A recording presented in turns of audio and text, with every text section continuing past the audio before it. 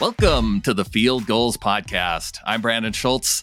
Sunday night football, the Seattle Seahawks are taking on the 1-3 Minnesota Vikings. The Seahawks looking to go to 5-0 for the first time in franchise history. And joining me to talk about this upcoming matchup with the Vikings, he's an NFL draft writer and scout for Blue Chip Scouting, contributor to the Climb the Pocket podcast, part of the Daily Norseman, the Vikings community on SB Nation. Tyler Forness, welcome to the show. Appreciate you having me, man. I feel like I've had it pounded into my head, Tyler, that all this past week that the Seahawks are 6-0 against the Vikings since Russell Wilson arrived in Seattle back in 2012. Has that made it back to Vikings fans this week? I wouldn't necessarily say this week, but we know that the Seahawks have been a thorn in our sides for quite some time. And even in the mid 2000s with Matt Hasselbeck and Sean Alexander, there was a game in like 2004 where there was just a ridiculous like 17-point Seahawks comeback in the Metrodome. And they've just been a big pain for us. And it doesn't seem like we can do everything right and something will just go wrong in the end. I mean, Blair Walsh, right? Last year. I was thinking Blair Walsh's name just right before you said it too, when something can go wrong, and it does. And yet the Seahawks still picked up Blair Walsh after that season. So that was curious. At the end of the day, Blair Walsh has an absolutely phenomenal leg. And his first year in the NFL in 2012, he hit 10 50-yard field goals, and he had over like a 93 field goal percentage. You're going to take a shot on a guy like that, just like every head coach is going to want to take a shot on that big-armed quarterback, hoping they can fix him. And now when I blame the fact that Russell Wilson does not have an MVP vote, I send that blame to Blair Walsh, because the Seahawks, the only time they didn't make it to the playoffs in Russell Wilson's career was that season. And I'm just fully convinced that if they at least get into the playoffs that year, Russell Wilson gets at least one vote for that year that Tom Brady won it. It's kind of ridiculous that Russell Wilson doesn't have a vote. But if you look back on all the Seahawks teams from years past, the Legion of Boom was the dominating story coming out of Seattle every year. Russell Wilson was great, but you didn't necessarily think from an outsider's perspective like myself that Russell Wilson was winning all those games. It was defense. It was the running game. Russell Wilson was doing some amazing things, but you never really thought he was the most valuable guy on that team, when in reality he was. So from a national perspective, I get it, but it's a travesty. I do feel like, though, that the national perspective is starting to turn the corner now. And a big part of that is because it has been Russell Wilson's team now for so many years. And now through these first few weeks, we've really seen him. I mean, the fact that he's throwing more on first and second down now, he's not really attempting that many more passes than he has been in previous years. But because they're throwing early, they're able to put more points up on the board in these games.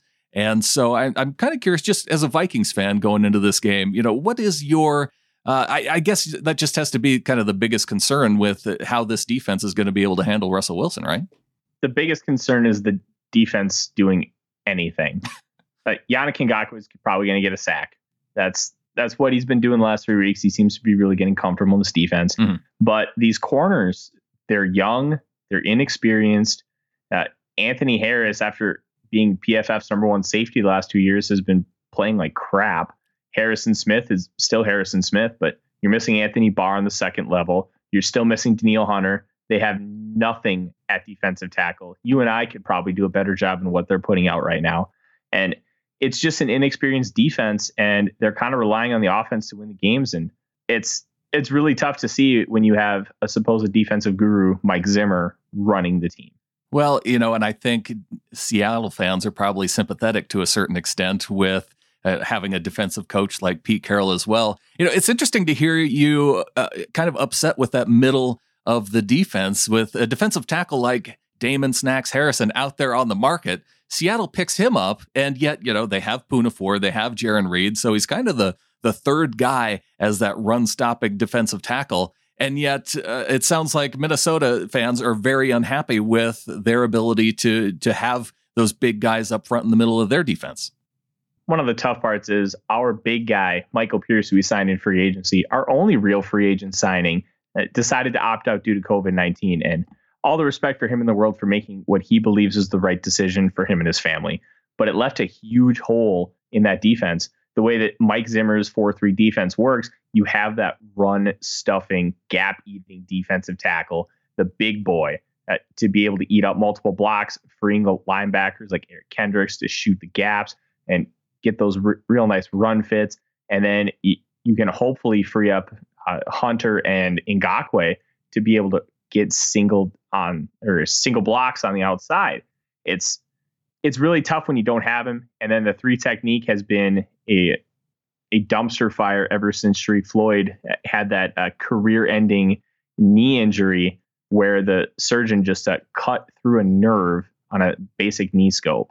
It's been really tough, and they just haven't had an answer. So it has been frustrating. It does feel like some bad luck, because I know when the schedules came out, I looked at this game against the Vikings and I thought, with Seattle's trouble at offensive line historically, I looked at that Vikings defense, and I knew at the time Everson Griffen was still a free agent. At the time, I was hoping Everson Griffen would come to Seattle. He ends up going to Dallas. But I looked at that defensive line for the Vikings as a really strong matchup against the Seattle team. And now it sounds like, whether through bad luck, I mean, you did get Ngakoue through the trade, but Danielle Hunter being out, that is a huge hit to this Vikings defense. Oh, it absolutely is. He's kind of not necessarily the heart and soul, but he's like the meat and potatoes of this defense. He does so much on the outside, not only being a great pass rusher, but also being really good in the run game, which is something that Mike Zimmer demands of his edge players. And missing him, and then Anthony Barr, who's so vital, it doesn't really show up in the stat sheet, but I feel like with Anthony Barr, every game against the Seahawks, I feel like I curse his name at least 2 or 3 times. Oh, absolutely. Vikings fans hate him because Viking fans sometimes don't understand what really good is because it's not flashy. But Anthony Barr does those little things. He clogs up passing lanes. He's a really good and instinctive blitzer, and he's pretty good in coverage too. But they just think, oh, he doesn't have the sacks. He doesn't have the interceptions. He doesn't have those flash plays. But if you don't hear his name, he's doing his job. But his lack of presence on that defense is really going to play a big factor, especially when you have a guy like Greg Olsen. And if they start sending Chris Carson to do some pass routes, he's going to be missed and you're going to feel it. So the good news is you do have Harrison Smith still, and Eric Kendricks, I feel like, is one of the best linebackers out there. Oh, absolutely. You've got 2 of the best middle linebackers in the game with Bobby Wagner and Eric Kendricks playing on Sunday Night Football. You talk about those 2 guys and a guy like Darius Leonard. They're probably top 3, and you can organize them however you want, but it's pretty universal that those are your top 3 guys. And okay, if I get to organize them, then I'll put Bobby Wagner on top. I don't blame you, man. I wouldn't have a big argument with Wagner, Leonard, or Kendricks on top, or a 2 or 3. They're all fantastic players. Yeah, and Kendricks, I think, is going to miss Barr. They were teammates at UCLA. They only had 1 season apart between college and pro because Kendricks was drafted in 15 and Barr in 14. And it's really up to Kendricks to make that big difference in the middle of the field.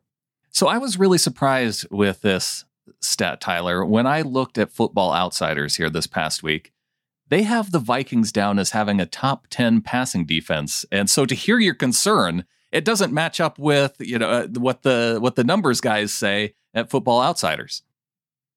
I enjoy analytics, and I think it has its place, but I think one of the tough parts about the pass defense for the Vikings is you can't ignore how incredibly effective the Green Bay Packers were in that Week 1 game. Week 2, the Colts did a lot of their damage running the football, and Week 3, the Titans did a lot of their damage on running the football and capitalizing off of turnovers. And over a consistency, I can see why they would be ranked that high. But when you watch the film, it's bad. And you can tell that in weeks 2 and 3, the Colts and Titans just didn't do enough exploitation of that Vikings defense. And then against Houston, they showed some signs of improvement. Jeff Gladney's looking more like the college player after having that meniscus injury just after the season last year. There's hope. And was always going to be a retooling year, with 2021 being the hope for making a real Super Bowl run. But 10 just feels too high when you watch this team week in and week out. What's been your take on a guy like Holton Hill so far this season? Just listening to some of the Vikings fans this past week, listening to some of the Vikings podcasts out there, it seems like there's a lot of frustration going his direction. Oh, there absolutely is. Whenever I watch the All-22 with Holton Hill, it just seems like he gets himself out of position. Xavier Rhodes is PFF's number one cornerback right now. Last year in Minnesota, Really? he was, yeah. Wow. Last year in Minnesota, he was an absolute disaster. Right. But when you watched him, none of it was physical. It was all him just getting behind on plays and having to play catch up, just getting himself out of position. It wasn't that he lost any athleticism. He lost any of that top end speed. No, he was just he was overthinking things and getting himself into bad situations. And I think Holton Hill's kind of the same way. You can tell he has talent. He flashes it, but he's never consistent. And I really wonder if Zimmer is making these guys think too much, so they're reacting instead of being proactive. Well, I did hear Zimmer this past week. It sounds like there's a lot of hope going into this game plan, because I heard Zimmer talked about Russell Wilson, saying how accurate of a passer he was. And he says, hopefully he's not that accurate on Sunday night. So is that the game plan going into Sunday? Just Zimmer hoping that Russ is off on his accuracy? One of the interesting things that was a big talker here in Minnesota during the offseason was the hiring of Dom Capers. Capers was the Packers defensive coordinator for 9 years, runs the 3-4, runs a lot of exotic blitzes. And the Vikings fans were wondering, are we going to be seeing some 3-4 looks, some exotic blitzes this season? We really haven't seen a whole lot of it yet. I'm wondering if he's finally going to start incorporating some of those elements to try and confuse Russell Wilson, especially when you have dynamite weapons like Lockett and Metcalf on the outside. You're going to have to be creative to try and stop that, because I don't think the corners are going to be able to do it down in, down out. Well, it could be a big game then for Greg Olsen, because it does seem like that's where Russell Wilson tends to go on some of those big time throws that he needs. And with Anthony Barr being out, I guess I could see that being a concern for the Vikings defense. Absolutely. Eric Wilson is the guy who replaced him, and he's capable, but he's not Anthony Barr.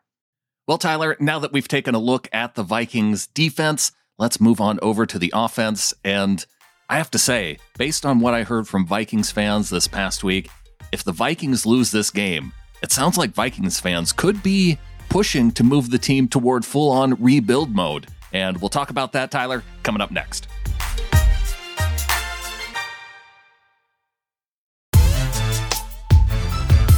Talking to Tyler Forness of the Daily Norseman. He's a contributor to the Climb the Pocket podcast, part of that Vikings community on SB Nation. Tyler, listening to Vikings fans after the first 3 weeks, I know it can be frustrating, especially when you see the Bears playing well, when you see the Packers playing well. But man, that's really seemed to get Vikings fans down, because I heard them talking about how they wouldn't be that sad if the Vikings just, tanked for the rest of the season, got the number 1 draft pick. And I don't know if that would be to replace Kirk Cousins or just to have a number 1 pick to help, build that franchise a little bit better. What's going on in Minnesota right now? It's a lot of frustration with Kirk Cousins. Now, Kirk Cousins is a really good quarterback. He has a good arm. He's very accurate. He overall makes really good decisions.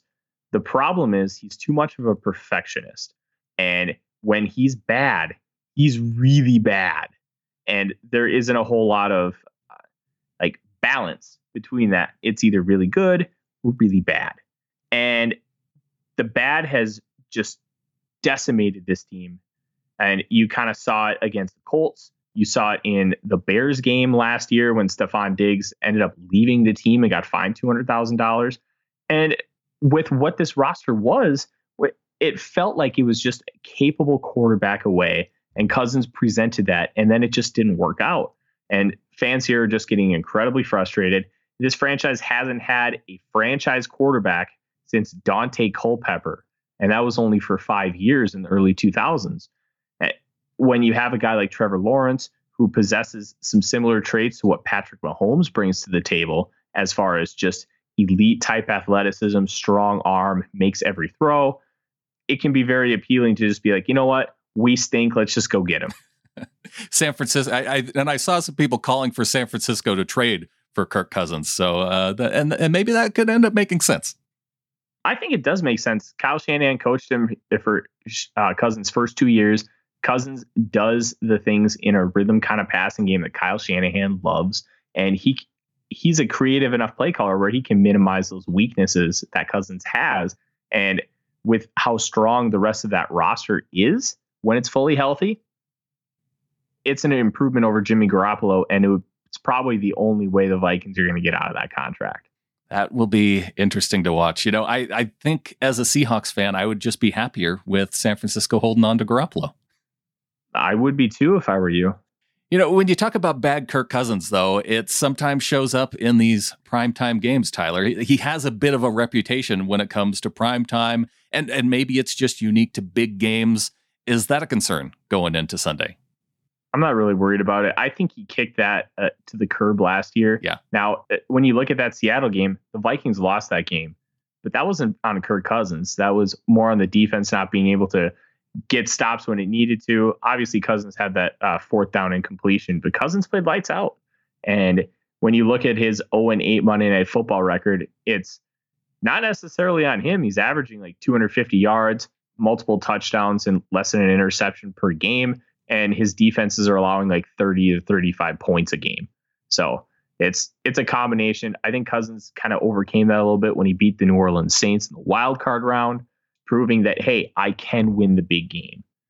So I'm not really worried about his performance in Seattle, especially because I'm not really sure where Seattle's going to come with the pass rush. They really haven't shown it. Obviously, Bruce Irvin was brought back to be able to provide that. He's out for the year. Right. Unless you see Jerron Reed and Poona Ford being able to bully our guards, which is pretty easy. I think Cousins will have enough time where it'll be a real shootout. Well, and it might not be Cousins that you're relying on in this game, because I think back to that last game between the Seahawks and the Vikings, and it felt like Dalvin Cook was having a solid game. And if I remember right, that's the game that he went out due to injury. And so having a healthy Dalvin Cook in this game, what does that mean for the Vikings offense? It means everything for this offense. The offensive line is subpar in the interior. Garrett Bradbury, a first-round pick last year, has really shown signs of improvement, which has been fantastic to see. But our guards are terrible. Drew Samia is our starting right guard. He is the 763rd ranked PFF player out of 763 players that have played offensive snaps. That's not good. So Dalvin is his footwork and being able to create in the hole and make his own path and being able to avoid tacklers, break tackles, and his explosiveness when he finds a hole and a seam is really vital to the success of this offense. Plus, it makes play action that much more lethal when you know Dalvin Cook is having a successful game. Yeah, and I saw some crazy stat with Kirk Cousins this year about when he goes play action, he has a quarterback rating of like 130, which is, Russell Wilson's quarterback rating this year. So if the Vikings are doing well enough in the run game that play action is working and Cousins can, be on schedule, and if that's his quarterback rating in those situations, that would concern me, especially with the Seahawks defense inability to get a pass rush. 100%, man. 100%. Well, the guys that he's throwing to this year, you've mentioned no Stephon Diggs, but Justin Jefferson, holy smokes, he's having a good past couple of games. Oh, Justin Jefferson reminded me a little bit of Stephon Diggs coming out. They did a lot of the same things. Great at high pointing the ball, great body control in the air, very silky smooth route runners. But you really couldn't expect Justin Jefferson to come in and truly replace Stephon Diggs off the bat. Well, Kirk Cousins has finally gained some confidence in what Justin Jefferson can do, and it's shown the last 2 weeks, and Jefferson has looked like a bona fide number one receiver in the National Football League. Obviously, we're looking at a small sample size, but if Jefferson continues this trajectory, it's a home run pick. And I thank the Eagles for not taking him, which I still can't believe they did. I was surprised Jefferson made it past like 18, let alone getting to 22. So the fact that he made it to 22, I thought was a miracle. And the Vikings are reaping the benefits. So his pairing with Adam Thielen so far seems to be working out well then. Oh, absolutely. Thielen does a lot better when he's able to line up in the slot. Obviously, he can play on the outside, but he thrives being able to take advantage of those slot corners and being able to utilize his route running skill set from sideline to sideline rather than taking over just 1/3 of the field. Who are some of the names on offense who Seahawks fans might not be familiar with that we may get a little surprise from coming up in this game? There are two guys that are on my radar. One of them is slot receiver Chad Beebe, who Vikings fans just don't understand why they won't quit him because he's always hurt. But he's the son of former Buffalo Bill and Green Bay Packer receiver Don Beebe, right? Who most people would remember because he stripped Leon Lett at the goal line in the Super Bowl. But he was a really good special teams guy and a very solid number 3 receiver for his career. And Beebe's kind of the same way. He's a slot specialist. He's very, very quick in and out of routes. And he's a guy who I could see doing some damage, especially if the Vikings utilize more of a quick passing game. And the other guy is Irv Smith Jr., 2nd-round pick out of Alabama last year, moved tight end, really hasn't been featured much at all this year.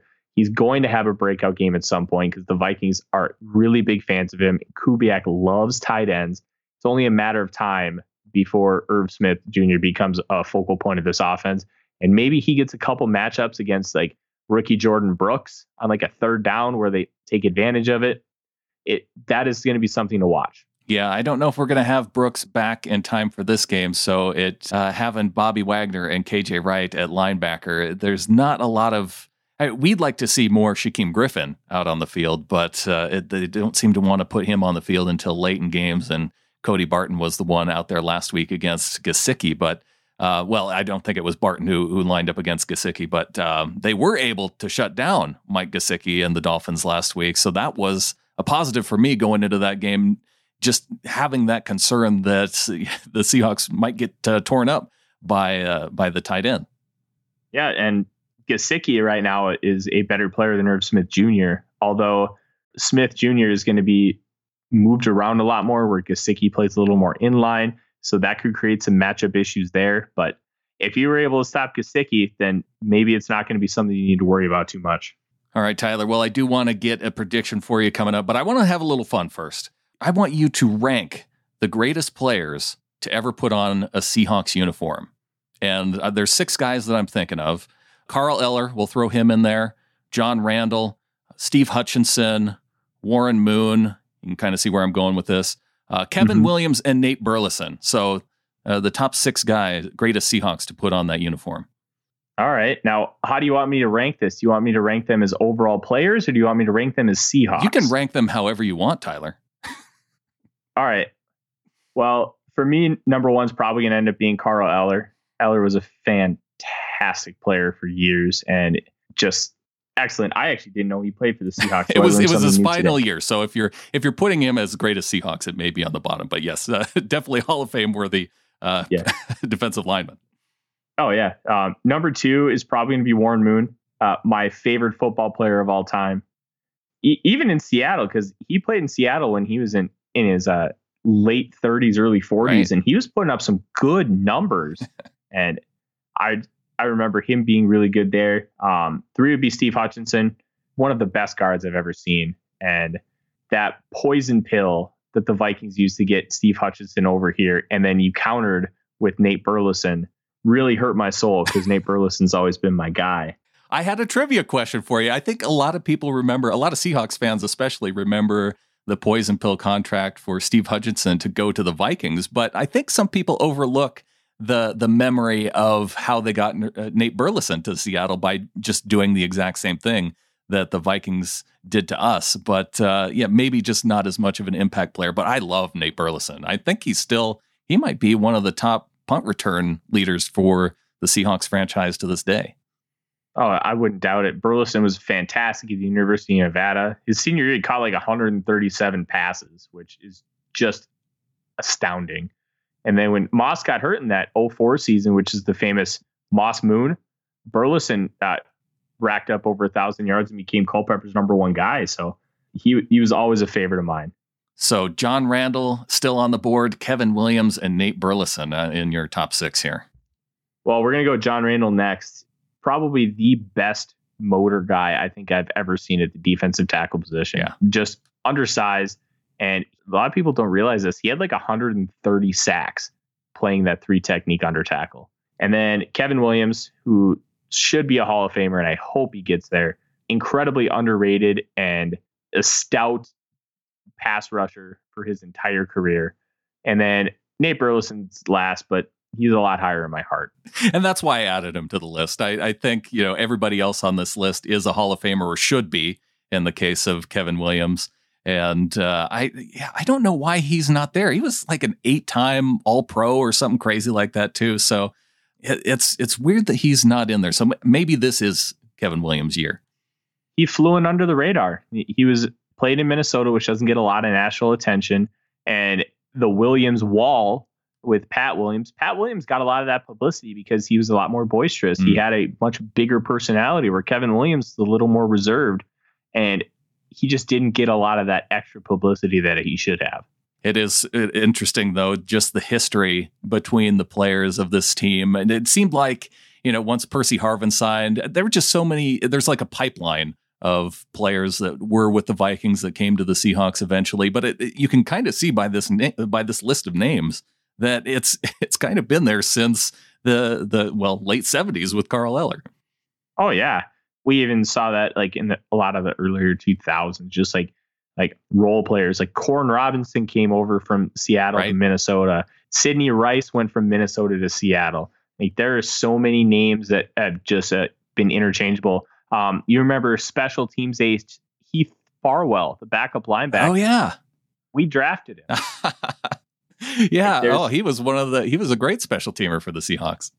Oh yeah, I was pissed when he got him. He was fantastic for us, and it's kind of cool to see like that little pipeline, and it's a way that our teams are always be interconnected, and I just hope for once we can win. It could be this week and coming up on Sunday Night Football. How do you see this game going, Tyler? I think it's going to be a shootout. Cousins is going to come ready to play. He's growing in confidence with this group of receivers every day. Dalvin Cook is going to have a good game. These corners are steadily improving, and I think they'll give up less big plays. I just don't think it'll be enough. Russell Wilson's playing out of his mind. I was really late on the Russell Wilson is great train. I thought he was a little overrated for probably his first 4 or 5 years. I'm here to admit I was wrong. He's incredible. Probably the best quarterback in football, even above Mahomes. And I just think it'll be too much. Probably going like Seattle 38, Minnesota 27. It does seem like that shootout type of game. I feel like we saw a similar matchup with the Cowboys just a couple weeks back in just similarly how these two teams are put together with the Vikings and the Cowboys, and considering the injuries. And so it could be one of those shootouts that just comes down once again to the fourth quarter late in the game, and maybe dependent on what the Seahawks defense can do. So Tyler, really appreciate you coming on the show, breaking this game down. Coming up, if people want to find you on social media, if they want to check out your work, where should they go? They can go right to my Twitter handle is at The Real Forno. I just released an article. We were talking about the Vikings tanking earlier. I just wrote an article on kind of what a full rebuild would look like that dropped yesterday on Climbing the Pocket. And I do all kinds of stuff with Blue Chip Scouting. I've been doing a lot of scouting work. And then I've got another series on Climbing the Pocket called Skull Search, where I highlight potential first-round picks for the Vikings. And I should have a new piece coming out next week. Really appreciate you being on the show, Tyler. And I'll be looking for you then come after the season as we go into the combine and leading up to the NFL draft. Hey, I appreciate having me on. Looking forward to it, man. A big thanks to Tyler for coming on. Fun chat, especially talking about some of those former Seahawks players who spent most of their career with the Vikings, and also talking about this matchup on Sunday night. Man, if the Vikings lose this game, the idea that Minnesota fans could be open to the idea of them shopping Kirk Cousins to the San Francisco 49ers, that's going to be something to watch. Been watching the injury report for these two teams on Friday, and it looks like Jamal Adams is in fact listed as out for this game, but he's the only one. The Seahawks have 5 players listed as questionable in this game, starting with safety Lano Hill. Jordan Brooks listed as questionable, although Pete Carroll did say it's going to be tough for Brooks to be back in time for Sunday's game, so that could be a game-time decision for Jordan Brooks. Carlos Hyde, Mike Iupati, and Quentin Dunbar rounding out the list of players who are questionable. For the Vikings, the only player listed as out is KJ Osborne, their wide receiver, who also does their kick returns and punt returns. And then Chris Boyd and Holton Hill listed as questionable for the Vikings. If you're looking for more game previews leading up to the game on Sunday night, Mookie Alexander has 5 questions and 5 answers from the Daily Norseman. Alistair Corp has a look at the Seahawks run defense going up against Dalvin Cook on Sunday. And if you haven't subscribed to the show, do so, sbnation.com/NFL podcasts. And coming up Sunday night, you're going to want to tune in. Mookie Alexander and John Morgan set to come on for the post-game reaction following that game. So tune in, check that out, and until then, go Hawks.